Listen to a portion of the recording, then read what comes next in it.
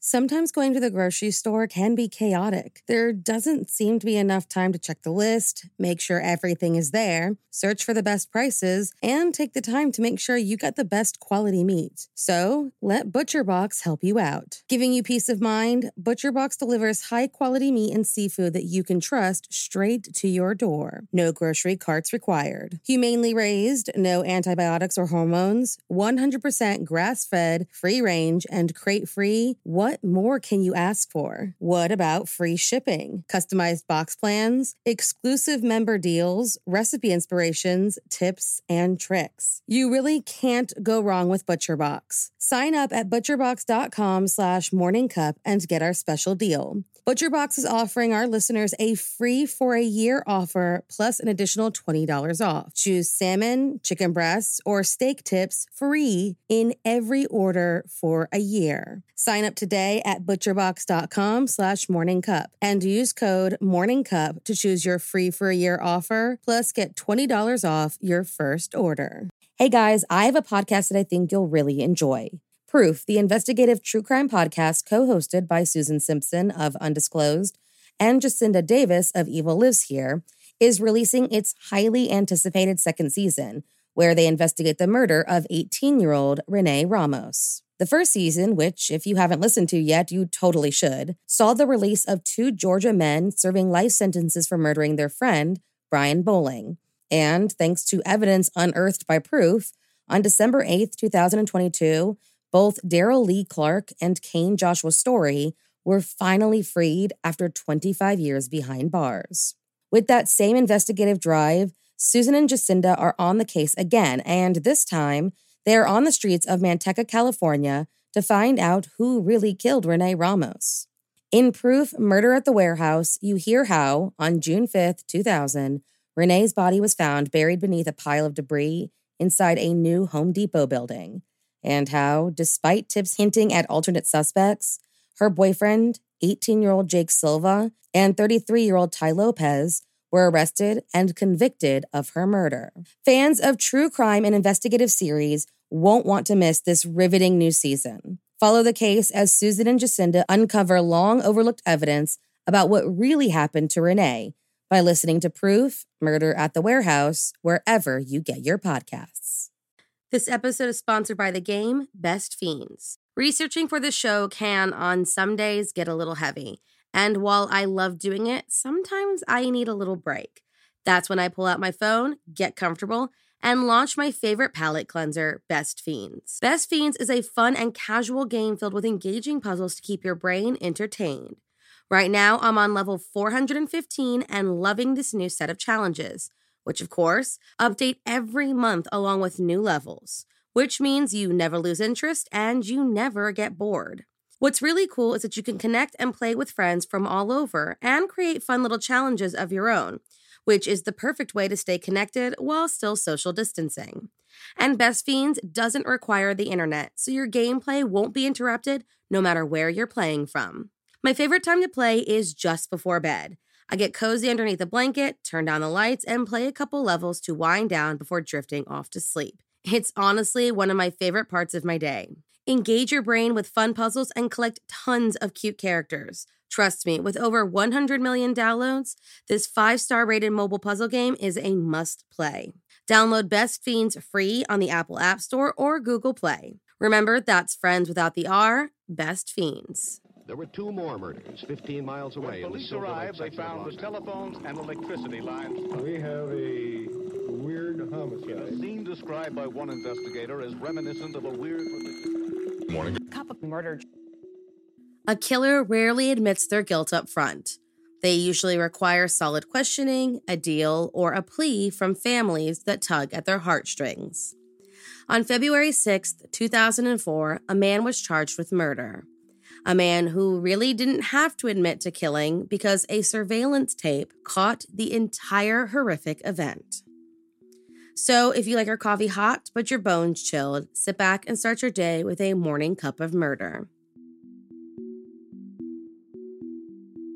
Joseph Peter Smith didn't have the cleanest record. He was arrested a dozen or so times while living in Sarasota, Florida, mostly felony drug charges, and by all accounts should have been securely behind bars for a number of years. But he was one of those criminals who continually slipped through the cracks, through a series of pleas no matter how his crime escalated.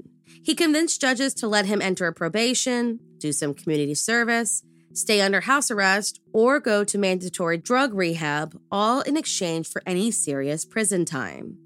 His last stint of issues came when he was sentenced to 6 months house arrest for a narcotics violation in 2000.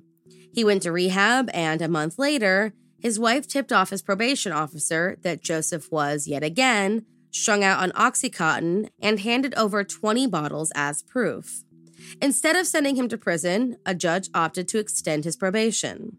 He was arrested and put in jail in September of that year for trying to get Dilaudid with a forged prescription and sat in jail from December 13, 2001 until January 1, 2003.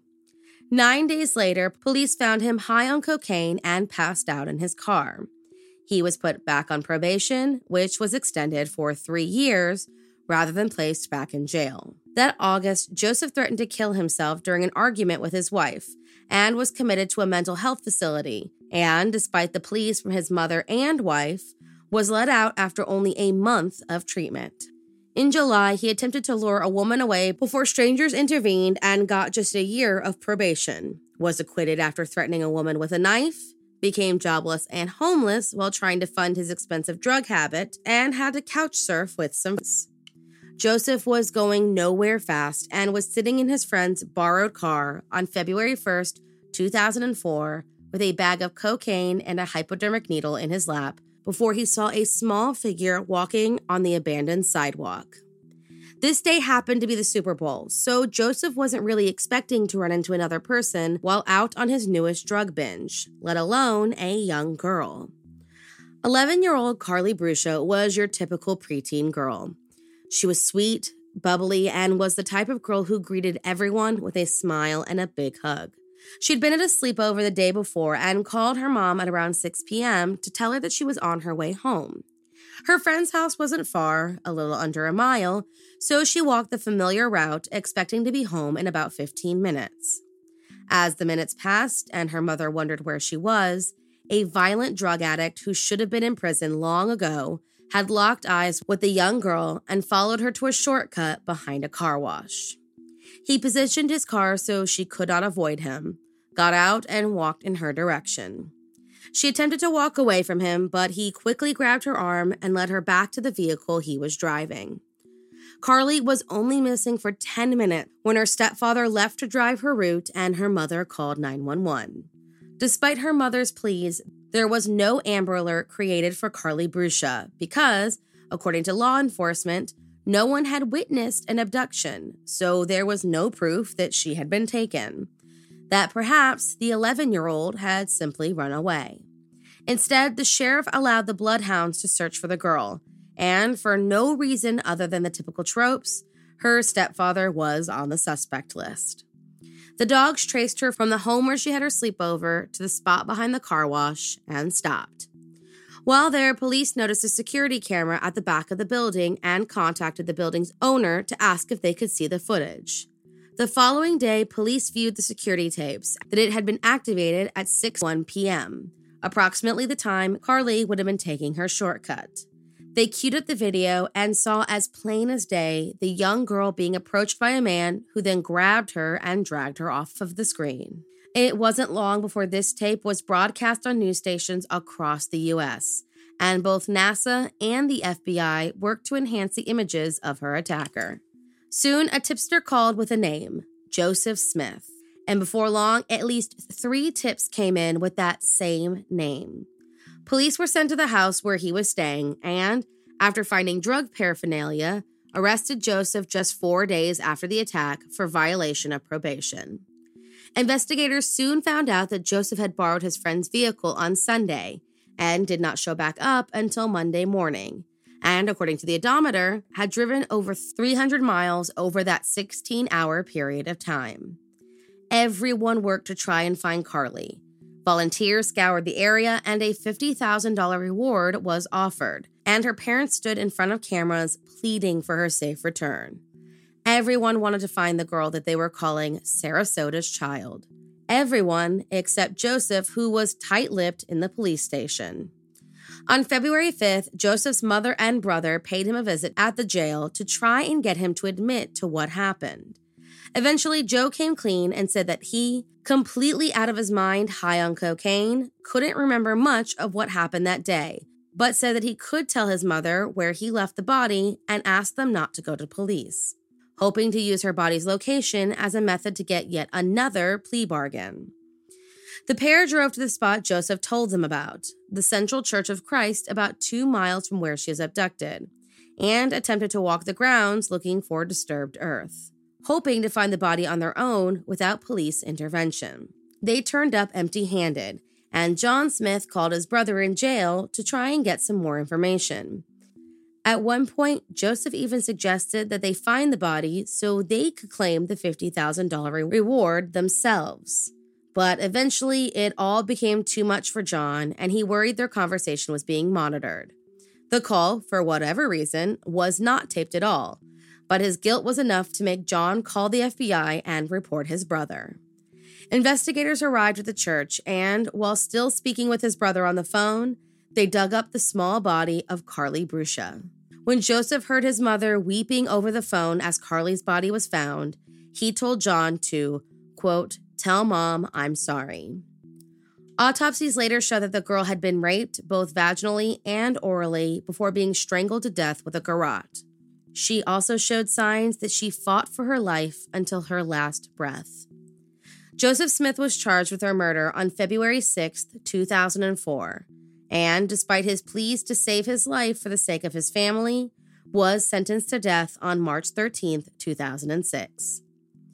Carlie's law, meant to harshen parole rules for sexual offenders, was created in her honor. A law that, had it existed when she was alive, may have sent the man who killed her to prison long before their paths ever crossed. Thank you for joining me in my morning cup of murder. Please join me again tomorrow to hear what terrible thing happened on February 2nd. Don't forget to rate and subscribe and let me know how you like it. If you want to help support the podcast, there's always Patreon or just sharing it with your true crime obsessed friends. And remember, stay safe.